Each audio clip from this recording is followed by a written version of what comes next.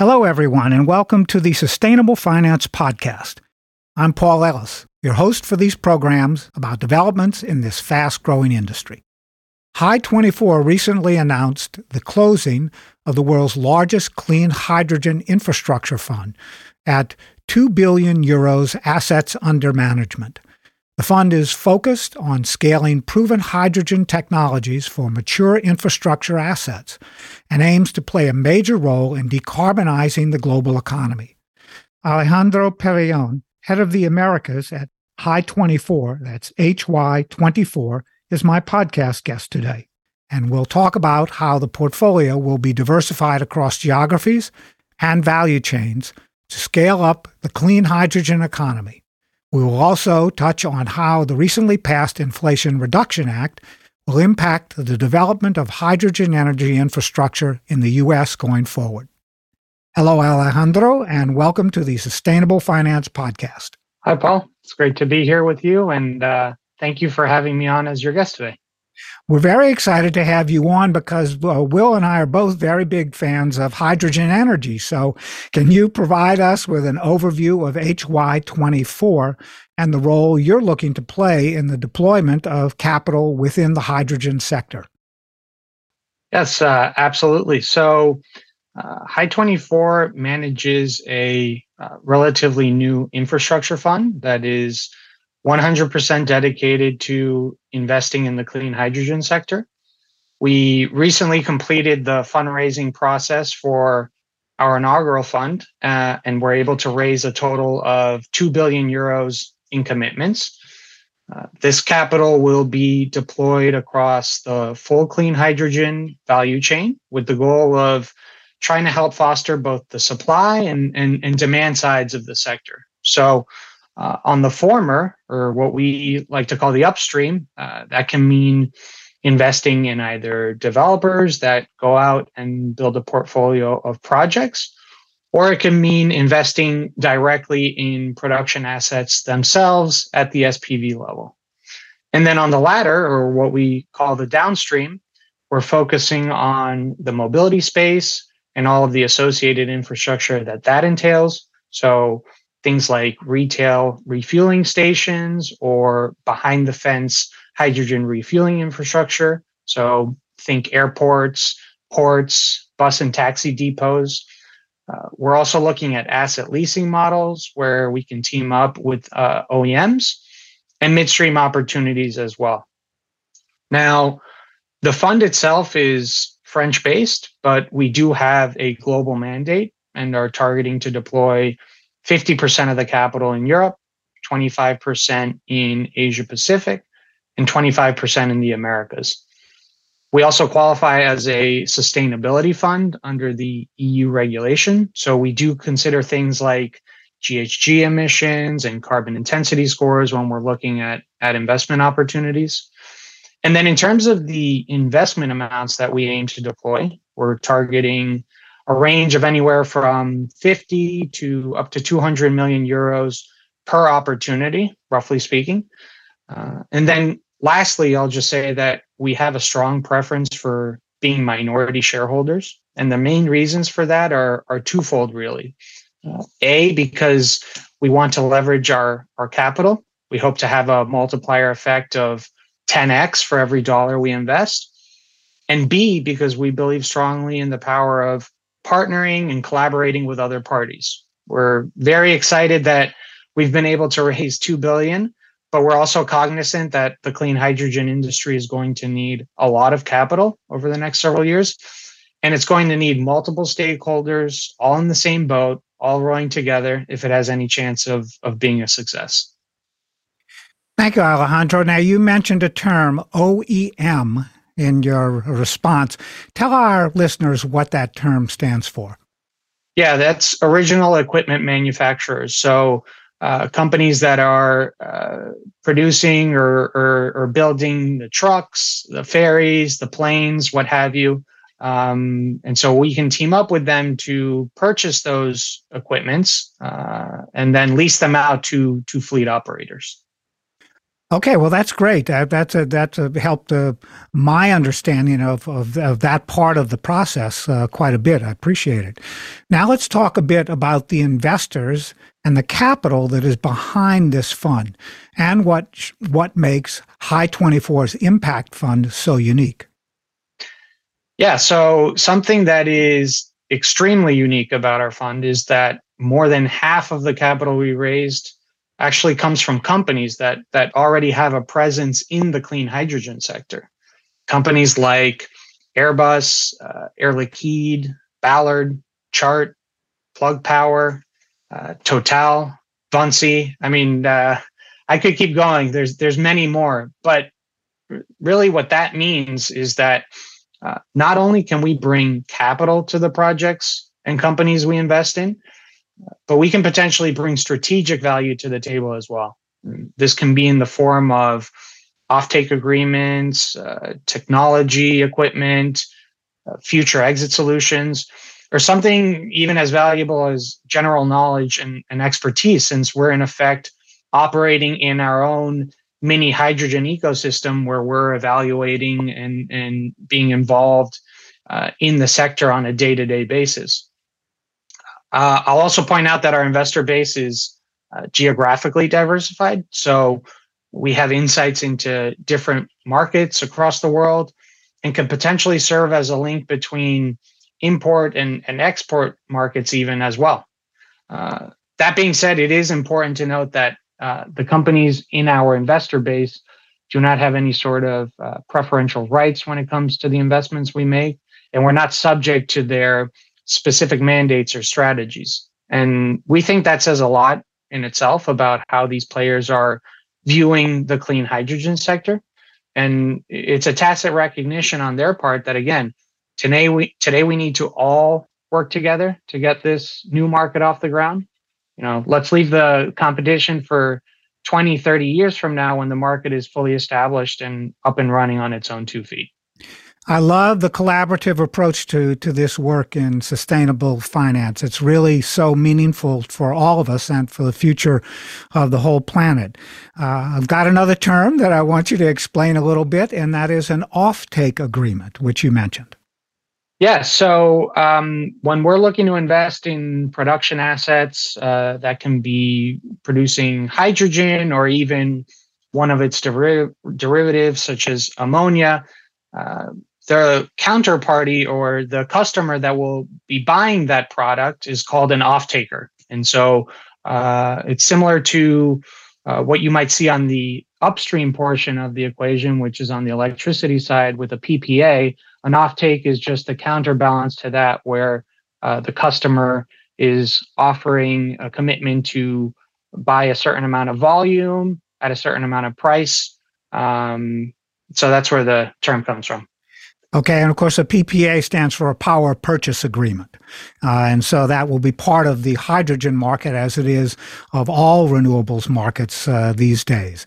Now, what can you tell us about the fund's first investments, and especially in the U.S.? That's where most of our listeners reside and work, especially in financial services. So what kind of investments are you targeting here in the U.S. or in general? Yeah, so as I mentioned, we recently closed the fundraising process, but we have already begun putting capital to work. So to date, we have already made 3 investments, all mainly focused in Europe. We have invested in a developer of ammonia and e-fuels projects. That's the first. A JV that will be pairing renewable assets with electrolyzers to produce clean hydrogen and renewable natural gas. That's the second. And an operator of hydrogen refueling stations in Germany. That's the third. So right there, you can see that we've already shown a commitment to invest in the full value chain, which is one of the core tenets of our mandate. And then in the US, we'll be looking to employ a similar balanced approach. We already are and expect to continue seeing production projects of 100 to 500 megawatts in size that are looking to sell into the fertilizer, refining, and zero emission transportation markets. In addition, we expect other states to start following in the footsteps of California with respect to their low carbon fuel standards and zero emission vehicle mandates. We expect this will open up new regional and state level markets for things like hydrogen refueling stations and for fleet operators to start thinking about converting to fuel cell vehicles.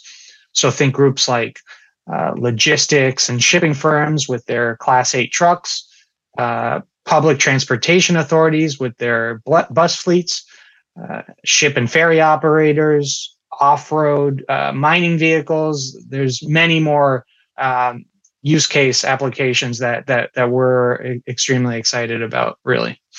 And then you also can't forget about the midstream. So assets that are geared towards storage, like salt caverns, but those that focus on transportation of clean hydrogen as well, such as pipelines, liquid tube trailers, and marine vessels.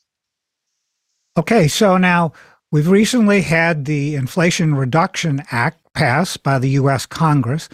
What impact will that act have on the U.S. hydrogen sector? So this has been one of my favorite topics to talk about in the past 8 weeks. I really can't stress enough how much of a game changer the IRA is for the U.S. clean energy sector, but specifically the U.S. hydrogen sector. In fact, if you look at all of the individual clean energy incentives of the IRA, such as those for wind and solar, battery storage, or carbon capture, there's probably not one that has a bigger relative impact on its respective clean energy subsector than the incentives for clean hydrogen. And really, there's a lot to unpack. There's really a lot to unpack in the clean hydrogen portion of the IRA. You know, we could have a 4-hour podcast on this topic alone. But the piece that has everyone in the industry talking is what's called the production tax credit, or the PTC. You'll hear people often refer to it. The way it works is that projects that produce the cleanest forms of hydrogen, which is measured as emitting less than 0.45 kilos of CO2 equivalent per kilo of hydrogen produced, will be entitled to receive a tax credit of $3 for every kilo of hydrogen produced. And that's not a tax deduction. Rather, it's a dollar for dollar match against the tax liabilities that a project generates. So, for example, if a project owes the IRS $100 but generates $80 worth of credits, the adjusted tax liability would only be $20. So again, this is a big game changer for the industry. And now, to put this into greater context, the US currently consumes between 10 and 12 million tons per year of hydrogen, almost all of which comes from fossil fuel-based hydrogen.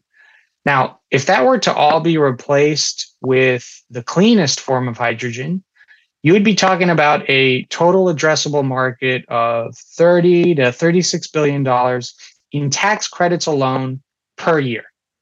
That's a level of public support that you just don't see anywhere else in the world right now.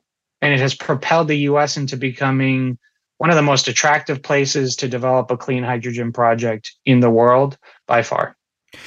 You know, I really hope that the current administration recruits people like you to promote these parts of the IRA Act going into these midterm elections. They might benefit from that process. Let's talk about ways that the IRA Act will allow traditional renewable energy assets to coexist with hydrogen assets in the U.S.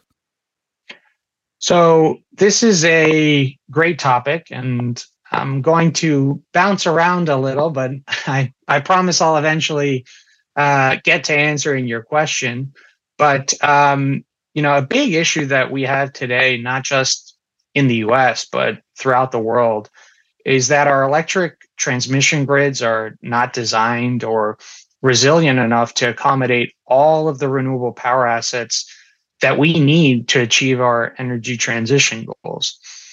At the same time, hydrogen has a lot of critics out there. And one of the main points of criticism is that it is an inefficient use of clean electricity. Now, there's no doubt that if a clean electron can be consumed the moment it is generated, it makes absolutely no sense to use that electron to produce hydrogen and then eventually convert it back to electricity for use. In that scenario, you'd be losing over 50% of the efficiency along that process loop. However, clean electricity can't always be consumed the moment it is generated. And this can be due to, again, transmission congestion, a deficit of demand relative to supply near the source of that clean electricity production, or limitations in the size of battery storage, which today can only store 4 hours worth of electricity. And so in those instances, the question becomes, is it not more inefficient to let the wind blow or let the sun burn a hole in the ground without capturing it in the form of hydrogen? And that's where pairing renewable power plants with hydrogen electrolyzers has a great role to play. For example, solar or wind developers whose projects may today be indefinitely stuck in the quote unquote transmission queue can team up with hydrogen developers to produce clean hydrogen behind the meter off grid today. This could then be used to decarbonize hard to abate sectors like fertilizers, steel, and cement, or to power mobility use cases that run on hydrogen fuel cells. And now I get back to your question. The IRA will help facilitate this because it allows for project owners to pair the tax credits for wind and solar with those for hydrogen. We think this, coupled with the other factors I laid out, will greatly help incentivize developers to build integrated hydrogen projects that pair electrolyzers directly with solar and wind assets at the same site. So that's where we kind of see the future of the clean hydrogen sector trending, and it's something that we're keeping a close eye on over the next 6 to 18 months. Thanks so much for that explanation, Alejandro. I'm really starting to understand why people are so excited about the potential for hydrogen across the renewable energy sector. So that's great. Let's talk now about the ways that the IRA Act will indirectly impact the global hydrogen markets outside of the U.S. Right. So in the near term, we expect the IRA will spur many U.S. projects into moving from the memorandum of understanding stage to the final investment decision stage, with more projects receiving the green light. Electrolyzer manufacturers will, in theory, have firmer customer orders that they'll be able to then use in order to secure the financing they need to build bigger and better and more efficient gigafactories. And as those electrolyzer OEMs achieve greater economies of scale and competition for customers increases, electrolyzer costs should start to come down from today's prices. The idea is it will likely follow a similar model to what we've seen play out in the solar industry over the past decade, where the cost of solar panels have come down by 90% to where they were in the early 2010s. And this is where the IRA will come into play outside of the US. There are many announced projects throughout the world that are at more of a conceptual design phase, and they're located in places where they would have access to cheap and abundant renewable power. But the key impediment to achieving FID today is the CapEx costs involved. But our expectation is that the sequence of events I just laid out will hopefully tackle that problem in the medium term.